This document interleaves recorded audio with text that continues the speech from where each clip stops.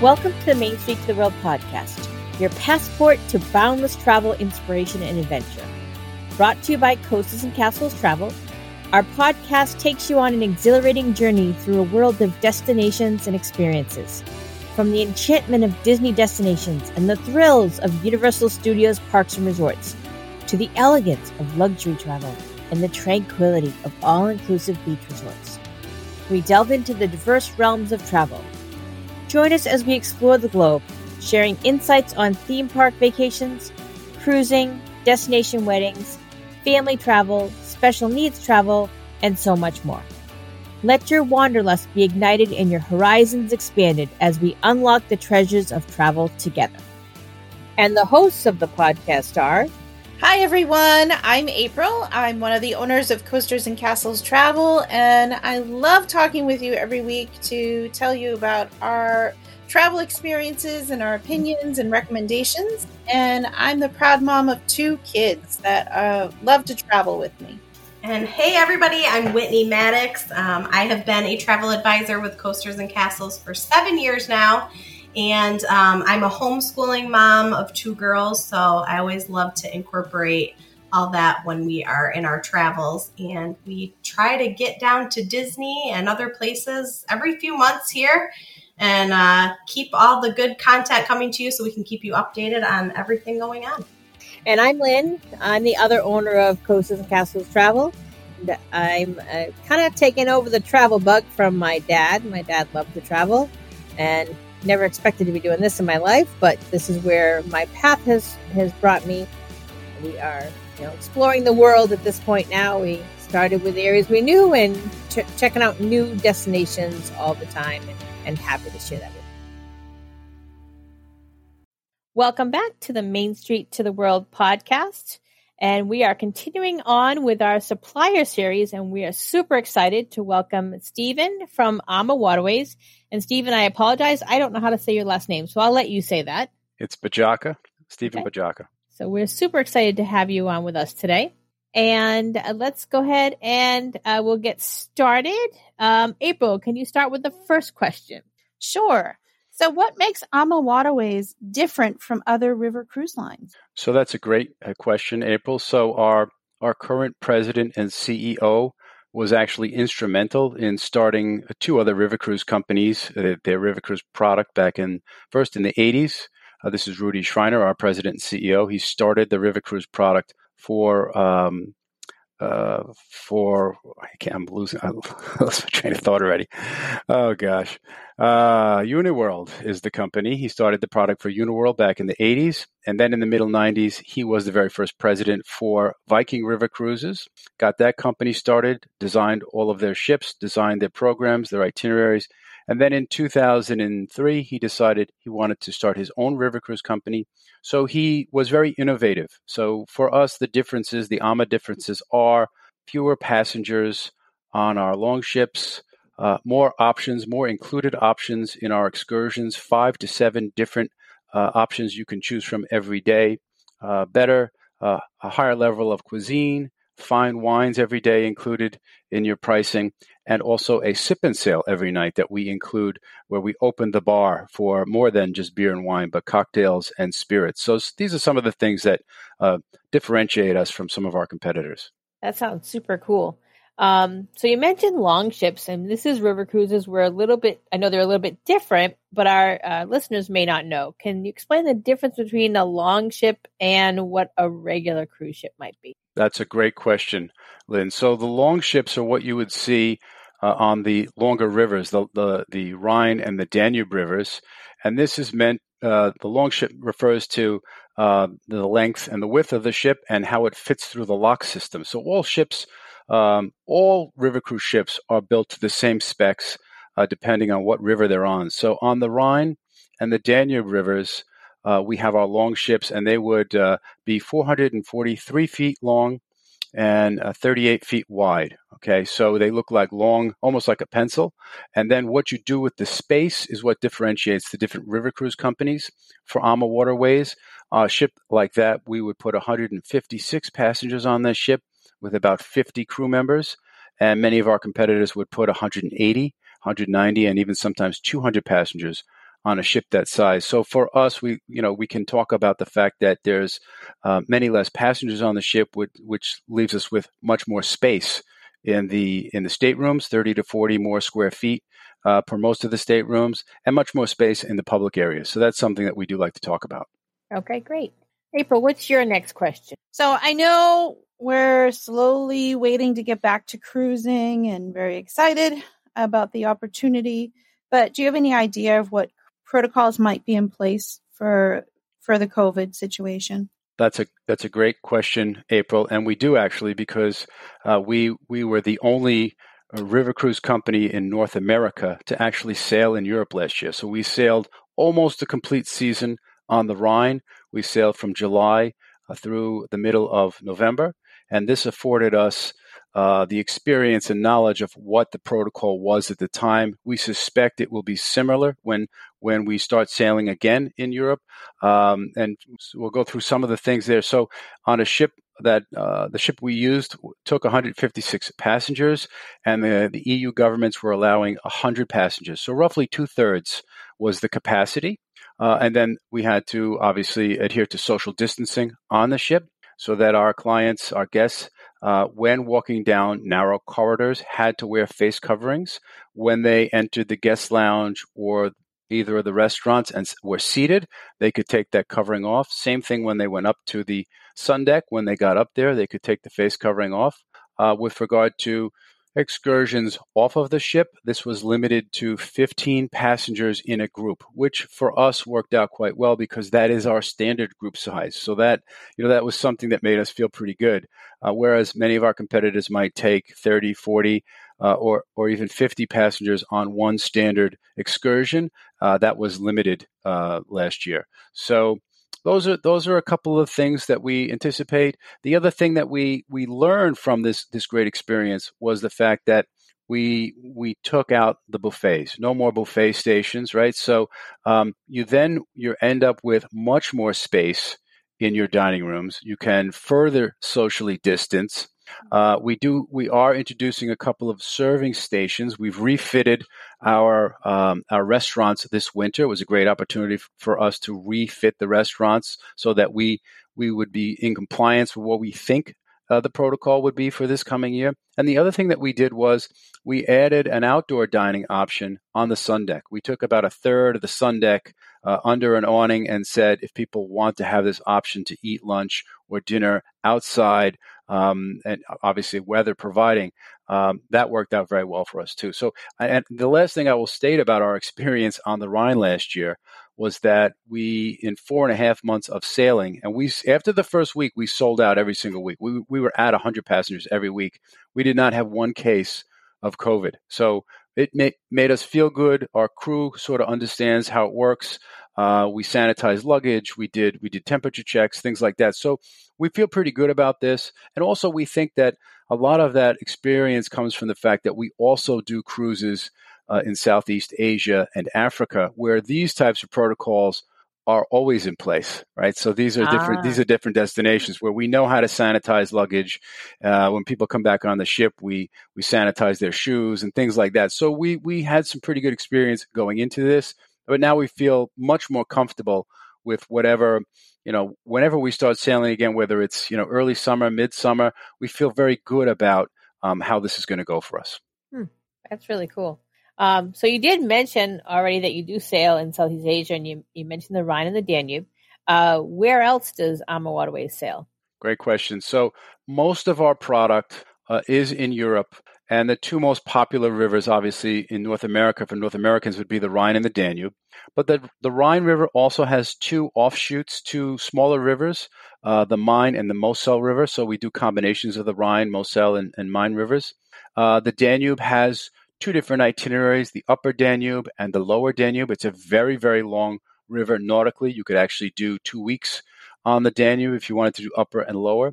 And then in France, you have 5 different options. They don't have long rivers in France. I'd say they're more like waterways.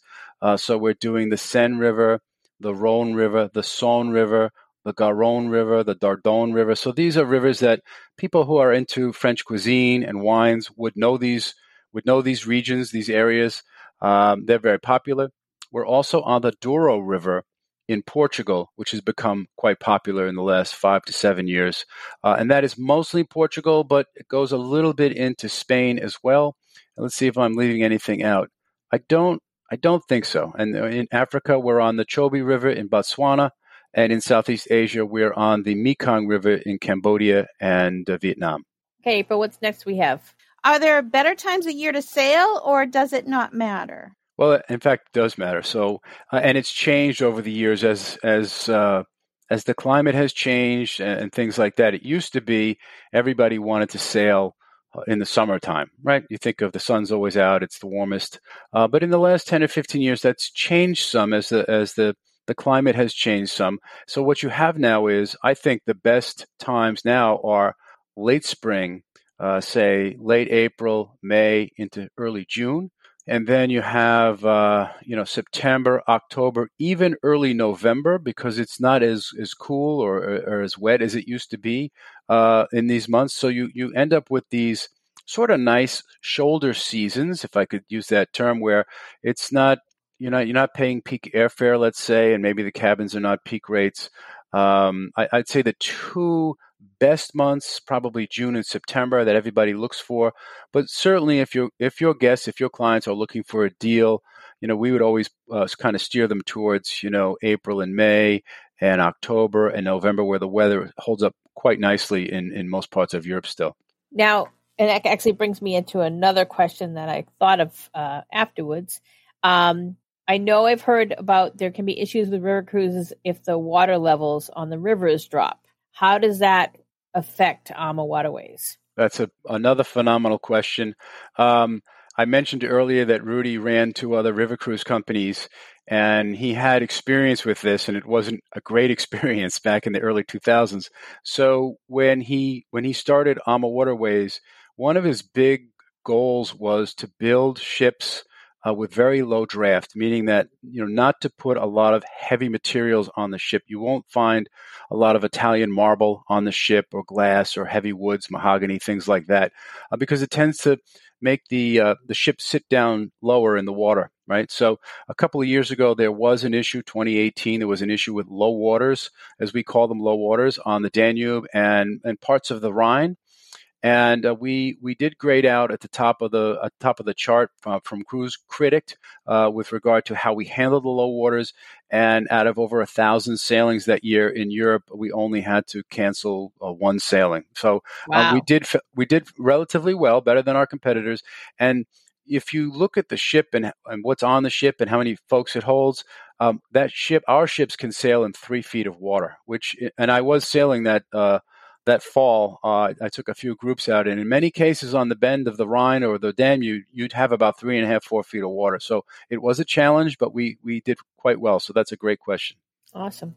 Wow, that's amazing. So who is like the ideal guest? Who is the person that would be interested in one of your river cruises? And is it adult only, or are kids allowed on board? So this is something that is evolving. Again, 10 years ago, I think we would think of one type of demographic for a river cruise, older set, maybe 65 and up.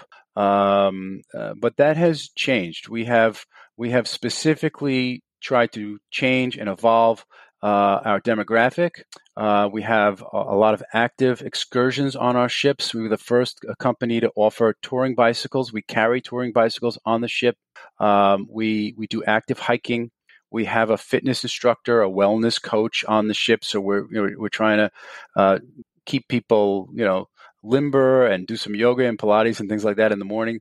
And then the other thing, the most important thing here, is that our partnership with Adventures by Disney has really changed the dynamic of who the AMA guest is, because in 2015, Adventures by Disney was looking for a river cruise company that they could partner with, and they could charter ships and do families with children and adults, and they chose AMA Waterways. So that was a great thing. So any of our long ships that were built since 2016 now have triples, quads, and connecting staterooms.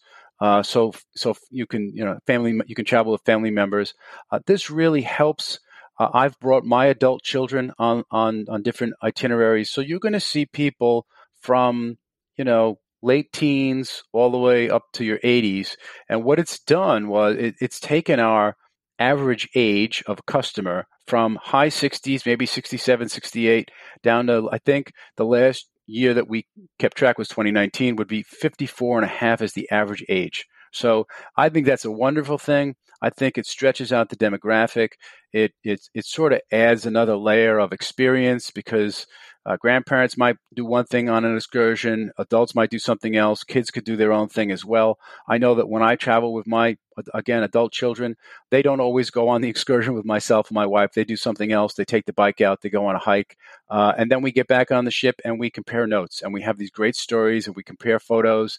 And it really does change the experience because if everyone on the ship does the same excursion that day, the standard excursion, the included excursion, let's say, with another company, and everyone's roughly the same age group, there's one story when you get back on the ship, right? So we do like that ability, and again, the partnership with Adventures by Disney really helps us there. We have a new partnership starting next year and the year after with Nat Geo, and we think that will take our demographic in another direction, right? So this is just wonderful stuff, and I appreciate the question. So yeah, that's great.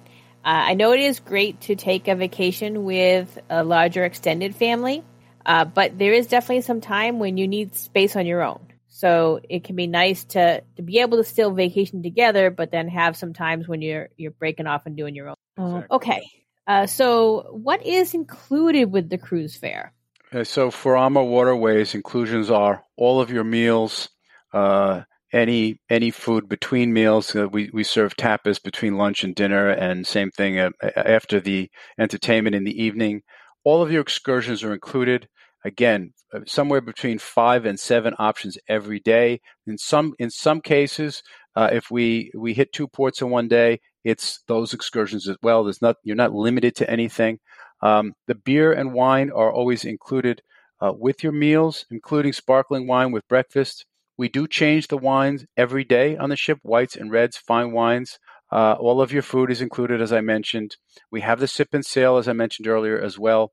And I think that's pretty much it. We can handle everything. We do your air, we do your transfers for you, we do the pre and the post. But that's what's included. I think the only thing that's not included would be gratuities, and if you want to drink at the bar after dinner when the entertainment is on the ship. Okay, great. Yeah, that's great. So what if someone's never cruised on AMA before? Do you have any first-timer tips? First-timer tips would be look at the itineraries that you may want to do. And I think the 2 most popular itineraries would be the Rhine River or the Danube River. We have several options on both rivers.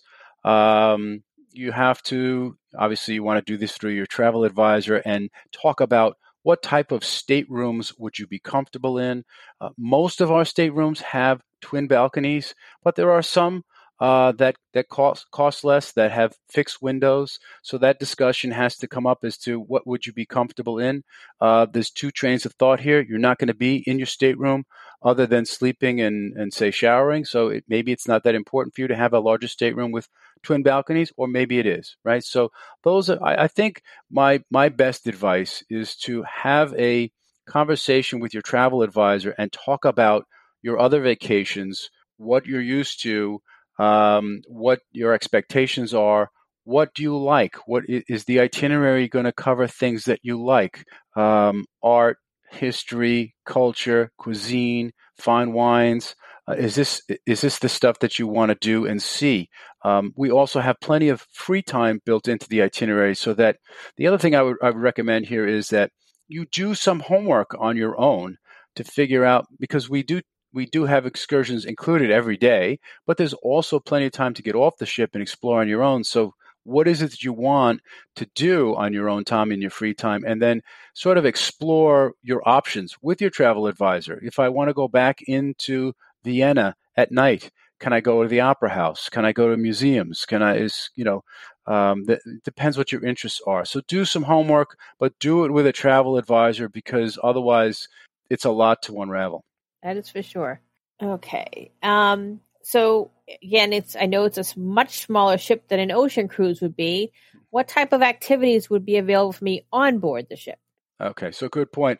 On the ship, it is a much smaller ship. We don't have, the fitness room is not huge, probably holds 5 or 6 people at a time.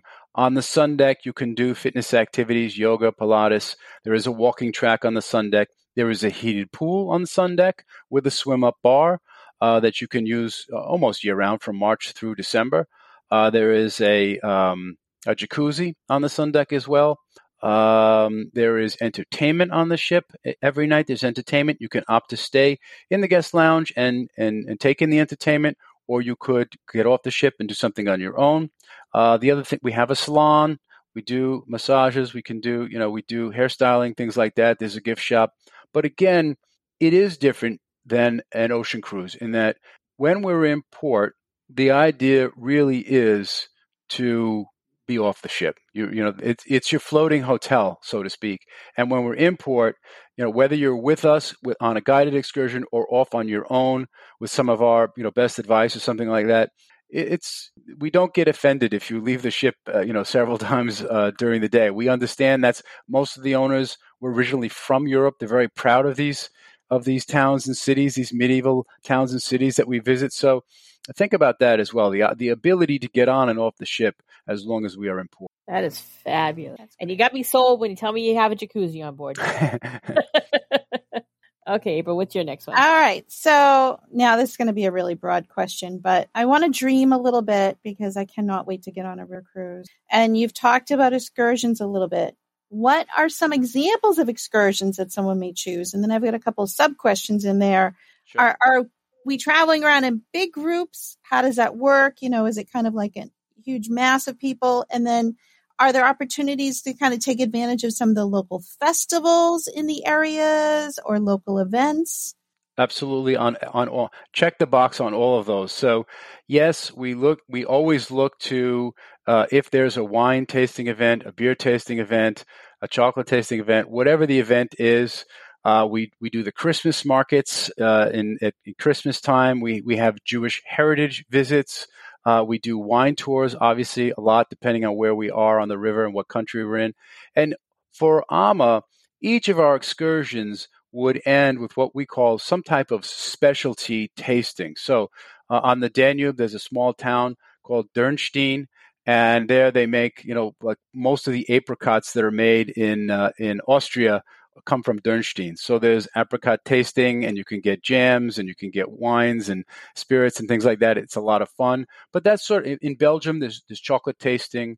Last year I was in Gouda, or they say Gouda in Holland, and we did a cheese tasting. We tasted some of the best Gouda cheese I ever had in my life.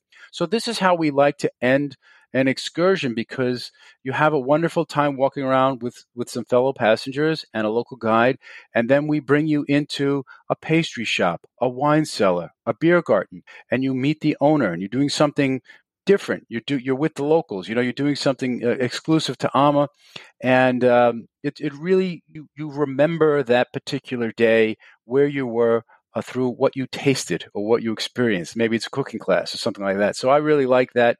And we do take advantage of festivals and things like that. In 2022, there's a huge horticultural festival called Floriade. It's just outside of Amsterdam. We are going to include a visit there. It's once every 10 years. It's a big deal for people that are into gardening, horticulture, green earth policies, things like that. It's a huge draw, and we've included on 8 of our Rhine and Holland waterways itineraries. So we're always looking for the festivals because we want you to be with locals and do what everybody's doing. Fabulous. I really want to go check out those Christmas markets. I don't know a lot about them, but I've heard, that it's gorgeous. So I would love to check that out. They're a lot of fun. Okay, so you mentioned earlier about the partnership that AMA Waterways has with Adventures by Disney. Can you explain what their offerings are?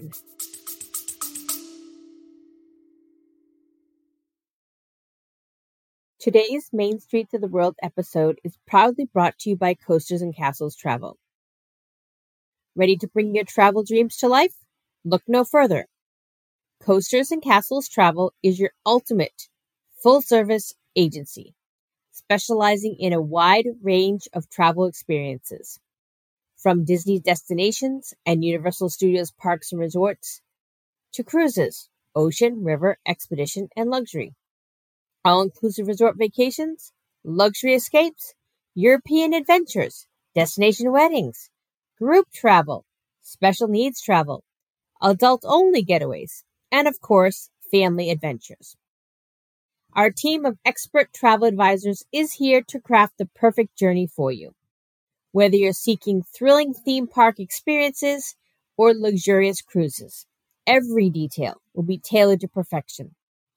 And if the world of travel planning beckons you, Coasters and Castles Travel is currently welcoming applications for travel advisors.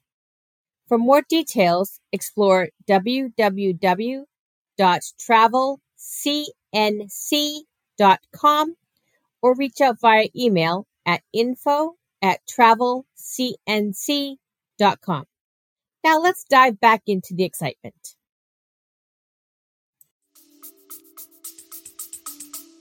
Sure. I mean, I know it well enough. So the partnership works like this. The AMA Waterways guest would never be on the same ship with an Adventures by Disney guest. So what Disney does, they're such a large partner, such a large company, they will charter the full ship certain weeks of the year on certain itineraries. Okay. You would actually book that through Adventures by Disney.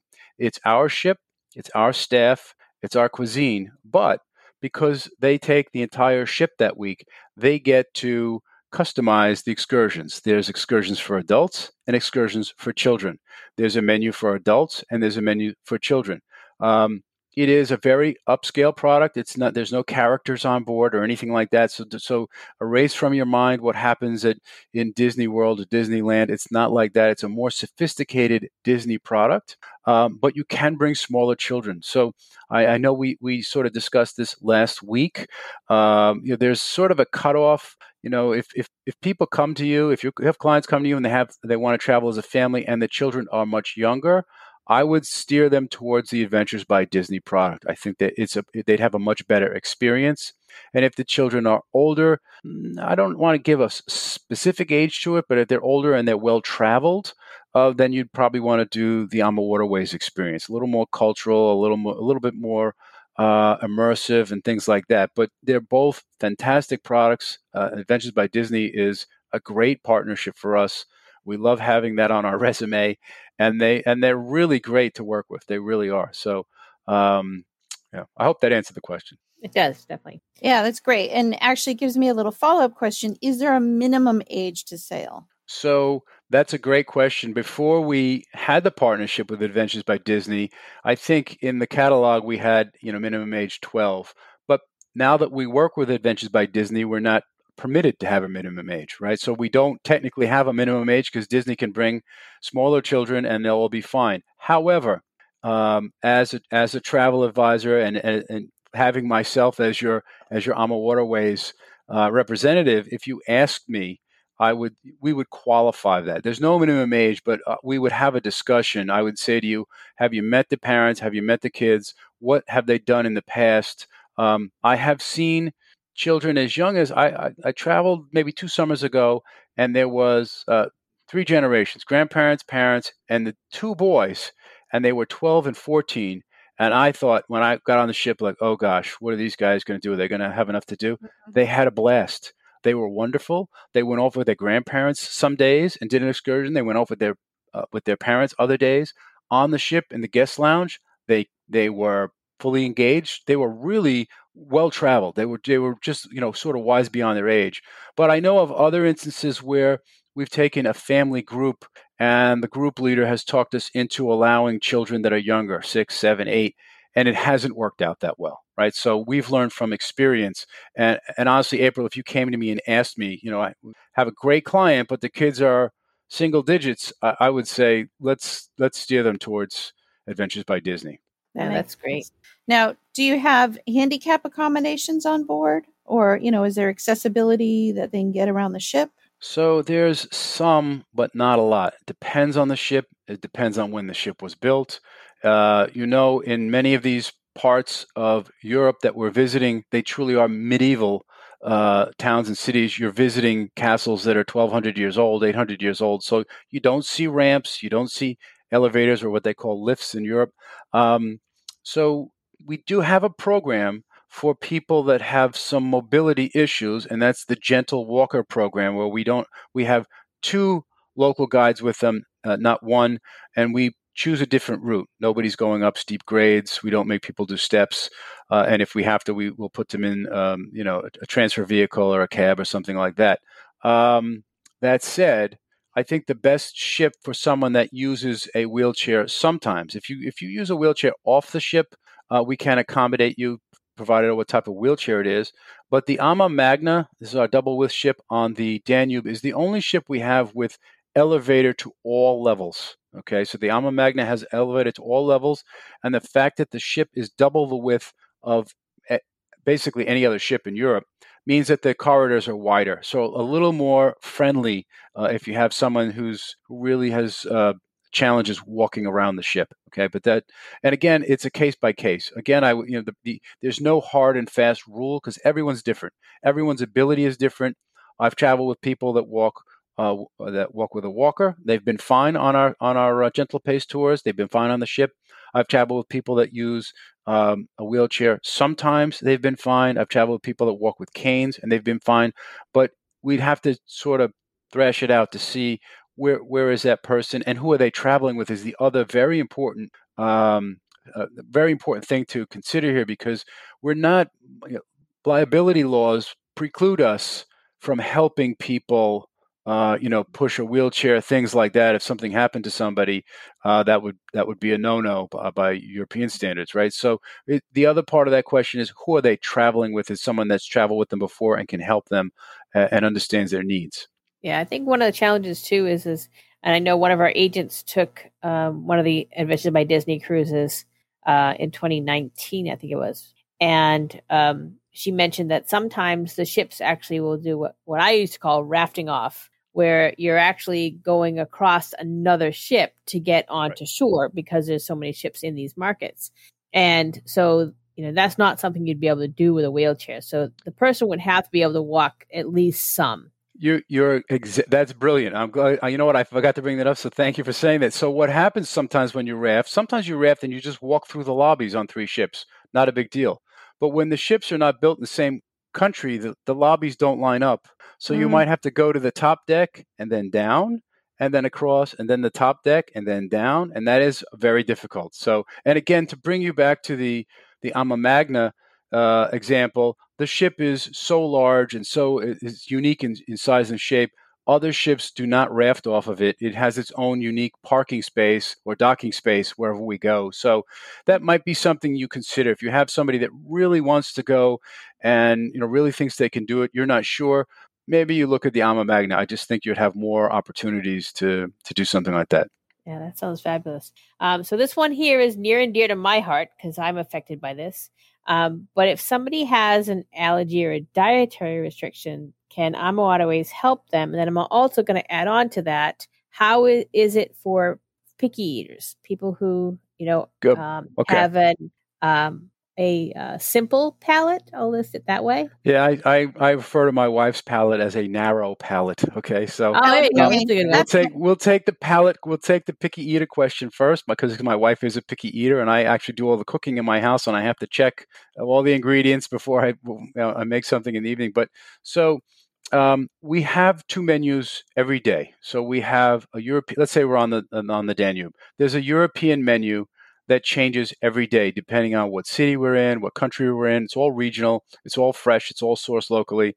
But we know that some people are a little fussier than others, or they get sick of eating, say, some fish that they're not used to after a couple of days. That's usually what happens to my wife. She's a trooper. She'll try some of the fish, and then she'll say, I need a steak. So we have a standard menu, a set menu that doesn't change. You can get a T-bone, you can get a New York strip, you can get a baked potato at dinner. You can even get a cheeseburger with a basket of French fries. Well, I think technically we're supposed to call them Belgian fries over there. I don't know, but That's funny. but so we do accommodate that part of it. And then to go to the first part of your question, I can use experience from my wife because she has celiac, so she needs a gluten-free diet in most cases. And all you have to do is notify your travel advisor, you ladies, and they let us know. And then when the guest boards the ship, one of the kitchen staff will come out and say, "This is what we have written down for you. You're allergic to shellfish. Is this correct?" We always double check. So we can accommodate all allergies. And it's not such a hard thing to do. And more people than you would imagine traveling these days have allergies. So it comes up a lot. So it's common. The only thing that we cannot accommodate is a kosher kitchen because the galley is not that big. And, if you know the kosher rules are pretty strict, you can't really mix a lot of things. So that's the one thing we cannot accommodate. But dietary restrictions, we can. We're very good with that. Yeah, it's hard because, even when I go to other places, sometimes they have their standard allergy menu. Well, none of my allergies are standard. Right. I'm allergic to ham. I can have pork. I can have sausage. I can have bacon. It's something to cure the ham with. I'm allergic to hot peppers, Okay. Another one of the things, and I'm allergic to artificial sweeteners. So it's like, all these weird allergies that are not standard. Right. It's not the dairy, the fish, the nuts, any of those things. Okay. But it's a simple thing. As long as they give accurate information to their travel advisor and you hand it off to us accurately, it's fine. And then again, like I said, it's important that we sit down with people before they share their first meal with us, before they have their first meal with us, and just say, this is what we have for you, right? And then every night there's always a vegetarian offering on all of the menus, breakfast, lunch, dinner anyway. So that's not an issue. So, but yeah, we do a really good job with cuisine and then catering to everybody's tastes. That sounds good. I could do the steak and baked potato every night and probably be very, very happy. So love that. I would be a little bit more adventurous and try some of the different foods depending on what they are. But yeah. All set. All right. So now we have guests that want to come on board. What kind of documents do they need to have with them to be able to sail? And I know things are probably going to be a little fluid right now with COVID. I personally anticipate some of the rules changing, but what do we expect right now? So obviously, you're right. It's in a state of flux. We read a lot of different things in the news. We are starting to talk about, but we're staying flexible because we don't know. It's not, so you understand, river cruising is different from ocean cruising. The CDC guidelines do not pertain to us because we're operating in other countries. We're never in international waters. If you're on the river, you're either in Germany or you're in Austria or you're in the Czech Republic, and you have to abide by whatever standard they have. Mm-hmm. So we're anticipating that, the United States and the EU will have some type of electronic documentation that is linked to your passport that says that you've been immunized fully, and that we don't think that that's going to fully eliminate the need for testing. We think be tested maybe to get on the ship, tested to get off the ship. Where that testing occurs, we're not sure yet. At the hotel, if you do pre and post, at the airport, on the ship, we'll see. So these things remain in a state of flux. We are based in California, but we're also based in Basel, Switzerland. So a lot of this stuff is coming out of, Switzerland's one of the wealthiest countries in the EU. So we are sort of ear to the ground, paying attention to all of these things. But we do anticipate there'll be some type of automated way to keep track of. I do think the best, if people want to be traveling internationally and cross-border, the best way to do it with the least amount of difficulty would be to be fully vaccinated, right? And have a way to prove that, right? Okay. Sure. Okay. And again, because neither one of us have ever been on a river cruise, what do you think, what tips might you have for what to pack? Because, we're going to countries we're not as familiar with. We don't know how much space we have in the cabins. Right. So, for me, and again, my wife and I are different on this, but for me, and I travel on these quite a bit, I think you don't need to pack as much as you think you need to pack, right? If you're traveling in in a nice season and good weather. In the daytime, you're wearing shorts and walking shoes or comfortable sneakers. You don't have to dress up for breakfast or lunch or anything like that. You don't need a lot of clothes. And then at night, it's been years since we had, a rule where you had to put a jacket on as a gentleman for the dinner, or the ladies had to put a dress on or something like that. We've relaxed that quite a bit. So it's sort of like a country club casual for dinner. So you really don't need a lot of clothes. What I like to do is, you can do laundry, or you can have us do laundry on the ship. So I do tend to get some things laundered near the end of my 7-night cruise or my 10-night cruise, just to keep with one piece of luggage. If you're bringing two very large pieces of luggage, it can cost you as you go through the airports, harder to get around, things like that. And then if you want to buy things, everybody likes to buy clothes or souvenirs or whatever, pack an additional piece of luggage, a soft piece of luggage. I always pack a soft piece of luggage. My wife and I do like to. Lynn, you mentioned the Christmas markets. We like to go the Christmas market season. We like to buy handmade ornaments for our tree back home. They don't break for the most. They're made out of wood usually. They're light. They're easy. You bring some bubble wrap, tape, things like that, and just so you're coming back with an additional piece of luggage, but it's not heavy and it's a carry-on. So I like that. Change some money. You talk about money, EU currency. Have some EU currency in your pocket for when you hit the ground. But please understand that, it's Europe. They take credit cards. There are ATMs everywhere. Depending on where you are, obviously, if you're going to Asia or Africa, might be a little different trying to find an ATM or trying to use your credit card. So that would be different. But in Europe, it's pretty much like the States in that everything is, you can have access to money or credit pretty easily. When you do local shopping in markets and things like that, usually you want to use local currency cash-wise, because if you're getting something little from a vendor, maybe they're not going to take a credit card or something like that. They're not going to take U.S. dollars. But there's plenty of opportunities to do that. And then the other thing is I always, always, always use a travel advisor to help you sort of what are my air options, right? So sometimes you can get a lower airfare, but it's a connection heading west before you head east. We all sort of know this. You don't want to leave from, say, Boston and go to Detroit to get to Amsterdam. Probably not the best way to connect, right? Things like that.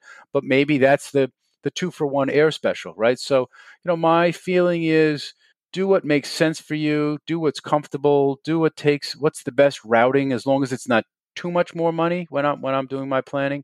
And this applies to me too. When I when I go on vacation, I'll do a river cruise and I'll bring my family, and I don't want to have a 3 or 4 hour layover or something like that, right? So to save $100. So I think those are probably my best tips. Yeah, sometimes that's a penny wise, pound foolish type of situation. Yeah, you got to figure out what value your time is, and if you're spending time going one way and then going back again, what's the length of the flight?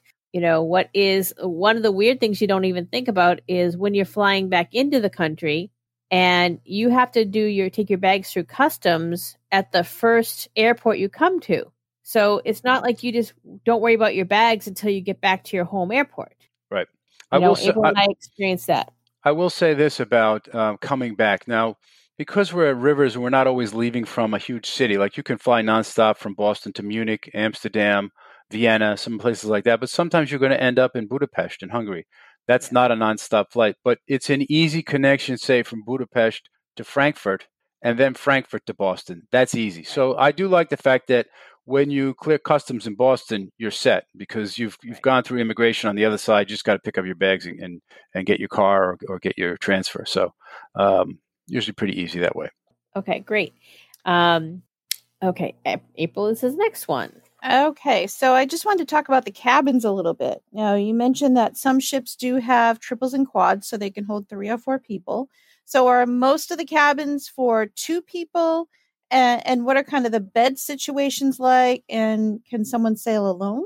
Yes. So most of the cabins are set up with a queen-size bed for people traveling as a couple, but it's actually on a track underneath. So if you had 2 brothers traveling or 2 friends traveling, you're not a couple, not a big deal. They just would separate that They change the bedding. They just separate that. You've got two twins. You can travel as we call them solo travelers. Many of our competitors would charge what we call a single supplement in the industry, right? So sometimes 70%, 80%, maybe 100% over what the individual would pay. But we have a very generous solo traveler program. Our standard on solos is a 50% supplement.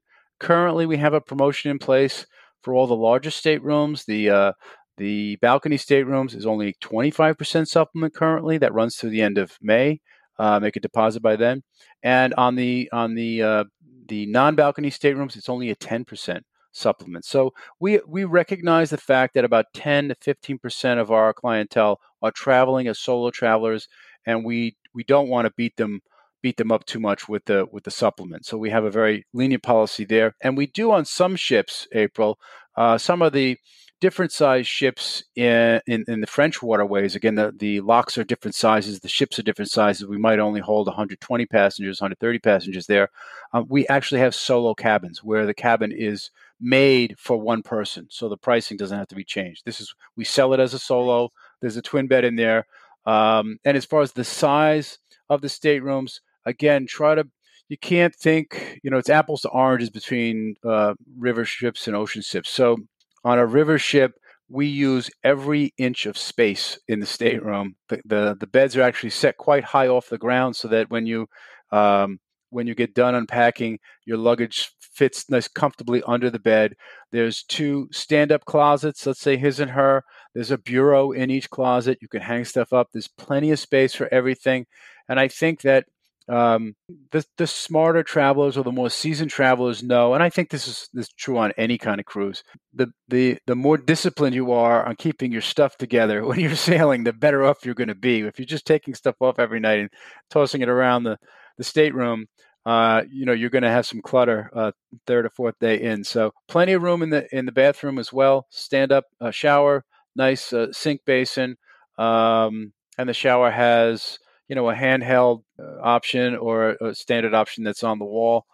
So it's quite comfortable. And if you have something with a balcony, it's even that much more comfortable because you can sit outside in the morning and drink your coffee, sit outside in the evening, drink your wine. It's very comfortable. I love balconies, so it's super fun to have that option. So this one might be a little hard because I know you work for the company, and it's probably like, and I don't have kids, so I really can't judge it for myself, but everyone says you have a favorite child. And I think most parents do, but more because it's a favorite in certain aspects. Right. So it doesn't mean that they love their children any different. Right. So speaking of your company, what is your favorite itinerary and or ship? So I think for me, I like the Danube River.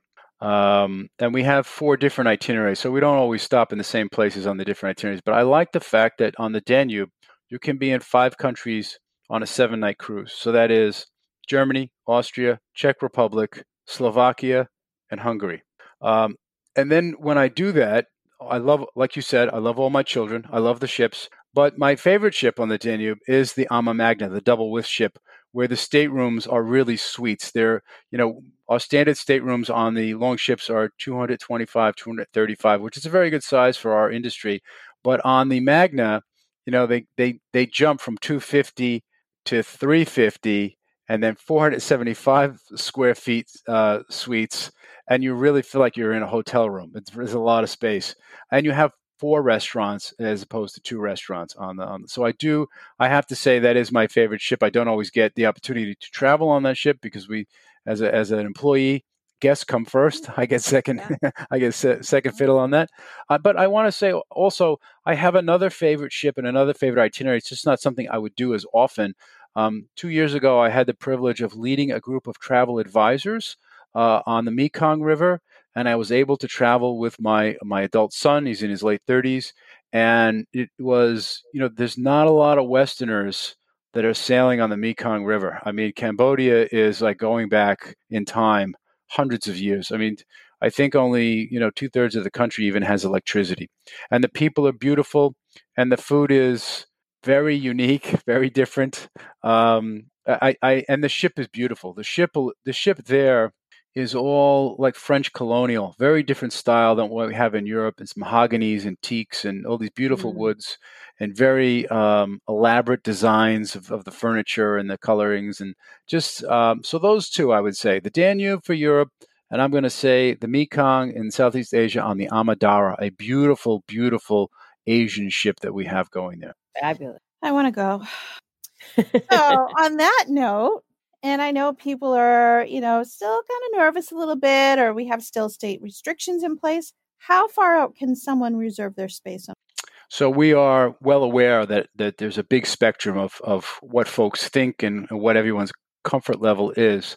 So back in January of this year, we opened our inventory for all of 2023. So we're giving people the option of, 2022 has been open for almost a year now. So if you're still not comfortable traveling, and say a year from now, let's say, you can book with your travel advisor for 2023, and we are receiving quite a few bookings for 2023. It gives you 2-year plus window.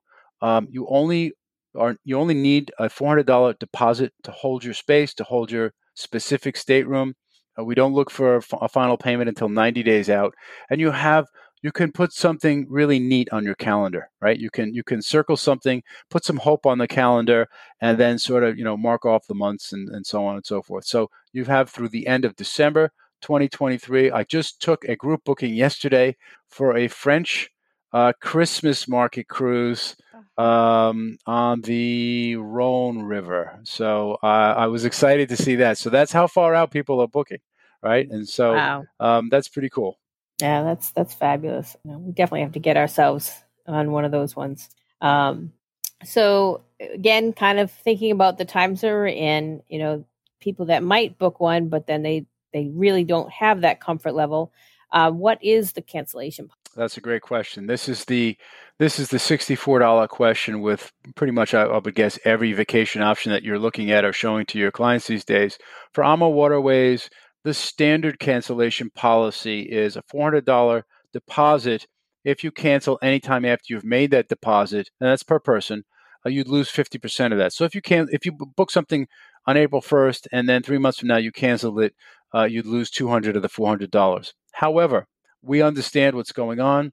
So we have, just like many other suppliers now, we've added, travel waiver insurance, cancel for any reason insurance, things like that. There is something called Travel Waiver Plus. And if you're buying our insurance, it's only, what is it? I think $99. And you can cancel for any reason and move your trip to any date. It's a store credit. So even if you got to, you've already made full payment and you're 2 days out or 24 hours out and just said, bad hair day, you don't lose any of your money. So I think that's what people are looking for to sort of, that's the first hurdle, I would say, as people start to look at these itineraries and start their planning and make decisions, is what can I lose? So you'll see that the Travel Waiver Plus, and that covers, by the way, the Travel Waiver Plus covers air, anything you've purchased with us, whether or not it's our product. So transfers, air, hotel, anything you've bought from us is fully covered. Insurance gets moved forward. The full value gets moved forward. You don't lose a dime on that using that option. Wow. That sounds fabulous. April, any other questions you can think of? I do. I actually have just a couple little ones. Now, one thing for me, I get motion sick on most everything. So honestly, it intimidates me a little bit on an ocean cruise because I don't know if I'm going to get sick and I don't want to go on vacation and spend it sick. How would river cruising be a plus for me? It is a plus because you're on a ship that's developed for a river. It's got a flat bottom, right? And my wife is the same as you. And the very first time I took my wife on the Danube many years ago, she had Dramamine and she had the wrist bracelets. So she had everything. Even though I'm her husband, I work for the company. I tell her, ad nauseum, you don't get motion sickness on a river ship. You can't even hear the engines. The engines are so efficient. You can't hear them. And most times the water is so calm. there is a current, but the water is calm. There's no waves or anything that you can't even tell we're sailing. So the first time that we sailed together, she kept saying, let me know when we start moving because I want to take some Dramamine. And I said to her, honest to God, we've been sailing for a half an hour. Okay. So look at the shore and see that we're passing things on the shore. Okay. So that is actually that's one of the most common questions asked of us about motion sickness and seasickness, but it doesn't really pertain to river cruise. Oh, so excited. All right. And I did have another question too. I know that with some river cruises, kind of their daily procedure is a little different. Some will sail during the day and dock at ports in the evening. Some will sail at night. How does AMA Waterways sail so that way you get the biggest bang for your buck? So it goes by what is the touristic value of where are we sailing? What river are you on? What is there to see? We would never sail at night. Like, for example, I'll use an example. On the Rhine River, there's something called the Rhine Gorge.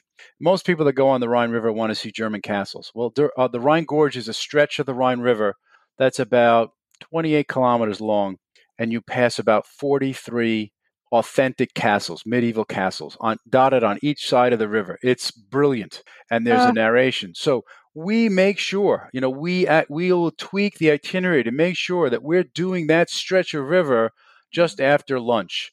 It's daytime. We ask people to go to the sun deck. We're going to do a narration. We're going to tell you which castle is which. You're going to take a lot of photographs. You'll be drinking wine or what have you. So it depends on that, April. And there's different. There'll be places on, let's say, the Danube where we're in Vienna. Vienna is the capital city of Austria. So we get there before lunch. We have lunch. We stay there overnight because we know a lot of people are going to want to go out. That's the night where not a lot of people will stay on the ship for our local entertainment. They'll go back into the city and have a drink somewhere or take in an opera on their own or do something. There's so many things to do. And this goes back to what I said earlier, is that with your travel advisor, you should really do some homework. And like, I'm going to be in Vienna for a day and a half. What is there to do on my own time, right? So the question is a great question, but this is one of the differentiators, is how thoughtful is the itinerary put together so that there's no dead time where you're doing nothing, right? We do it so that everybody is where they want to be, and if they want to be off the ship, we give them more time that day. If it's a smaller town, it's really just a small town, we might have a 45-minute excursion and then coffee and Danish in town, and then we're moving again, right? So it depends where we are. It depends on on what there is to do along the river. That Rhine Gorge you're talking my language. I am we need such to get a castle. And honestly, I don't even think I would have time for taking a glass of wine. I don't drink very much anyway. But I would be like, okay, too late. I don't have time for that. I got to take pictures. I got to, I got to check these out because I am going to be just absolutely enthralled. I am obsessed with castles. No shortage of castles in Europe. So no matter where you go. And they're all different in style. Some are Romanesque, and in France they call them chateaux, but technically they're still castles or manor homes.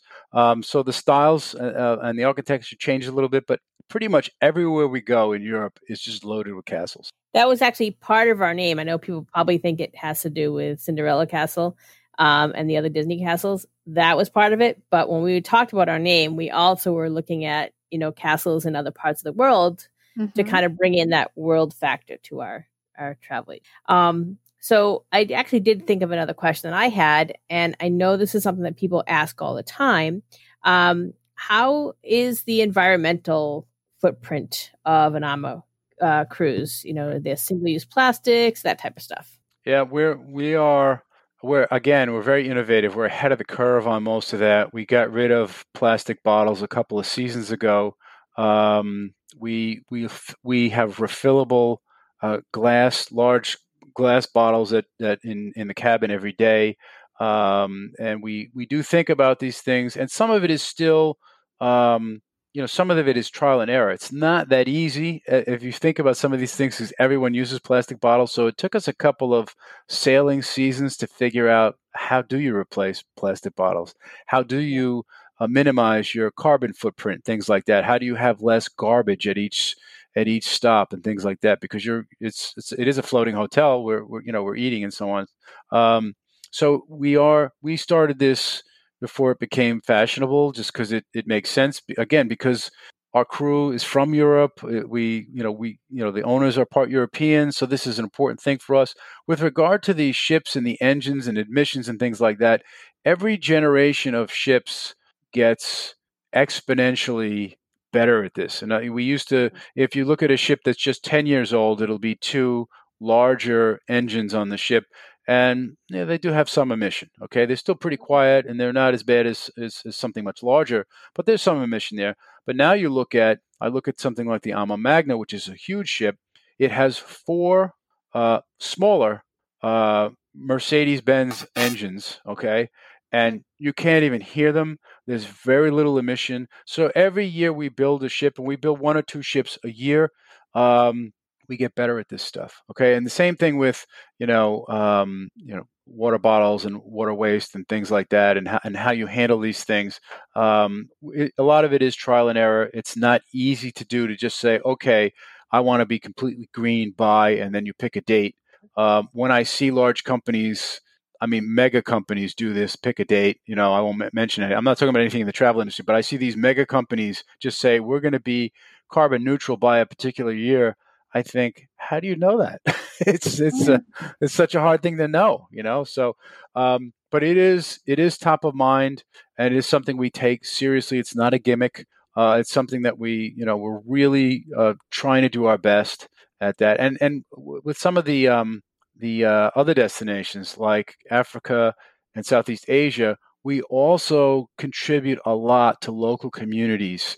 We give back to schools, Buddhist temples. We do a lot in Africa.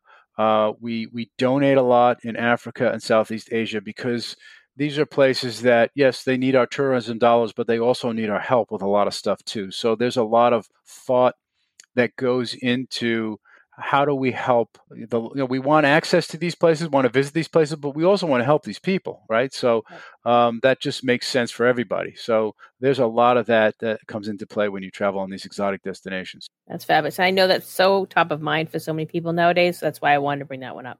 April, did you have another question? I don't. I think I've pretty much covered everything, other than I just need to get in and start picking out some cruises, and then we just need to work through trying them all. So I did actually think of one more, and this will be my last one, I promise. And it's something you mentioned to us when you did the webinar with us. And I think this is so important, especially with some of the uncertainty that has happened with travel companies over the past several years, even before COVID. Right. And I know you mentioned to us that the company does not have any debt on any of its ships.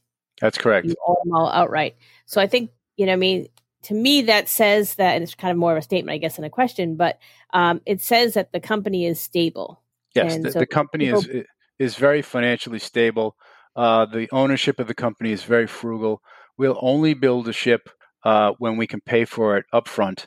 And I did mention this to you last week. We built 3 new ships this winter because they were ordered last winter before COVID. And since they were paid for, there's nothing that would keep them from being completed. Now, we did have a few slowdowns, like in most of the European ships are built in Rotterdam in the Netherlands.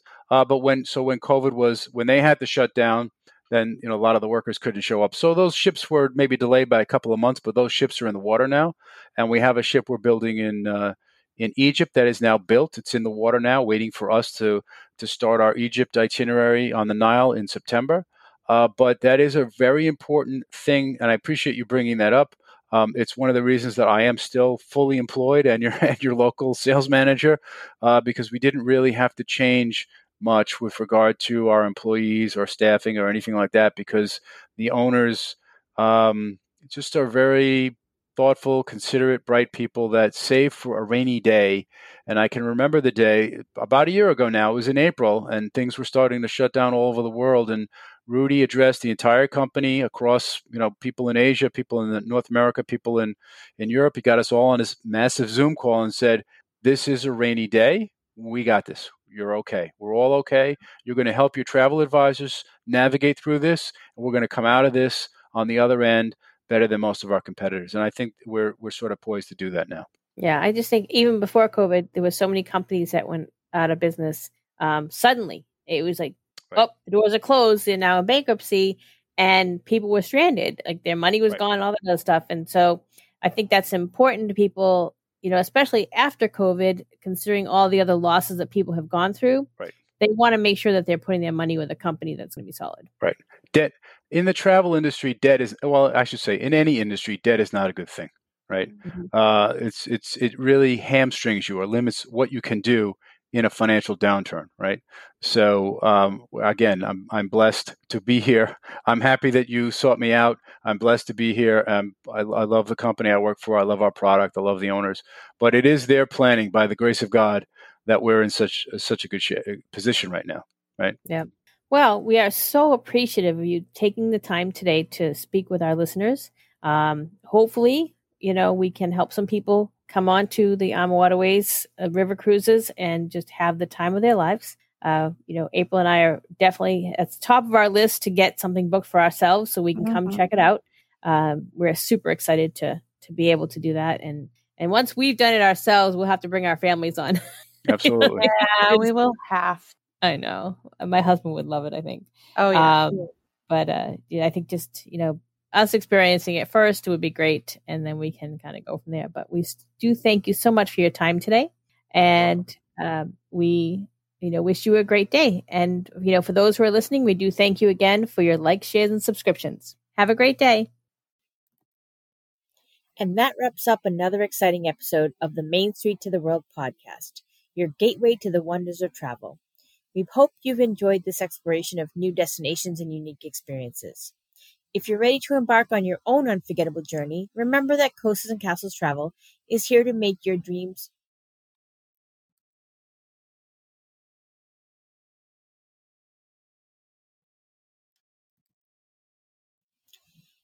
And that wraps up another exciting episode of the Main Street to the World podcast, your gateway to the wonders of travel.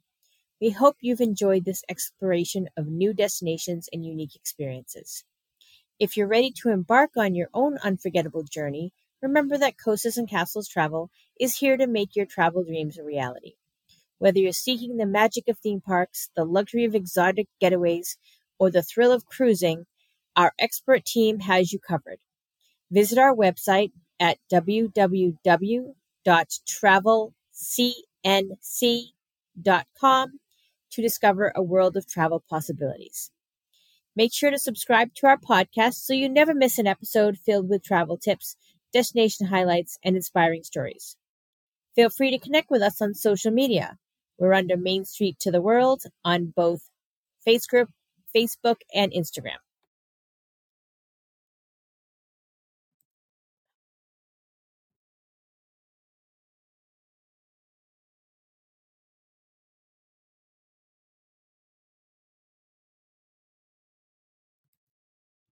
And that wraps up another exciting episode of the Main Street to the World podcast, your gateway to the wonders of travel. We hope you've enjoyed this exploration of new destinations and unique experiences. And this sucks.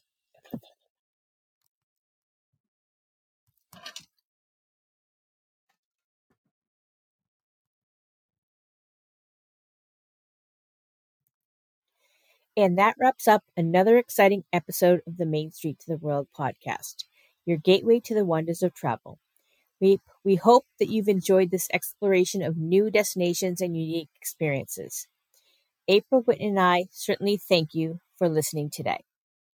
If you're ready to embark on your own unforgettable journey, remember that Coasters and Castles Travel is here to make your travel dreams a reality.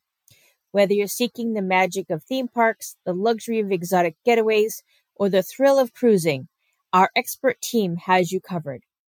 Visit our website at www.travelcnc.com to discover a world of travel possibilities. Make sure to subscribe to our podcast so you never miss an episode filled with travel tips, destination highlights, and inspiring stories. Feel free to connect with us on Facebook and Instagram at Main Street to the World to share your thoughts, experiences, and suggestions for future episodes. Thank you for tuning in to Main Street to the World.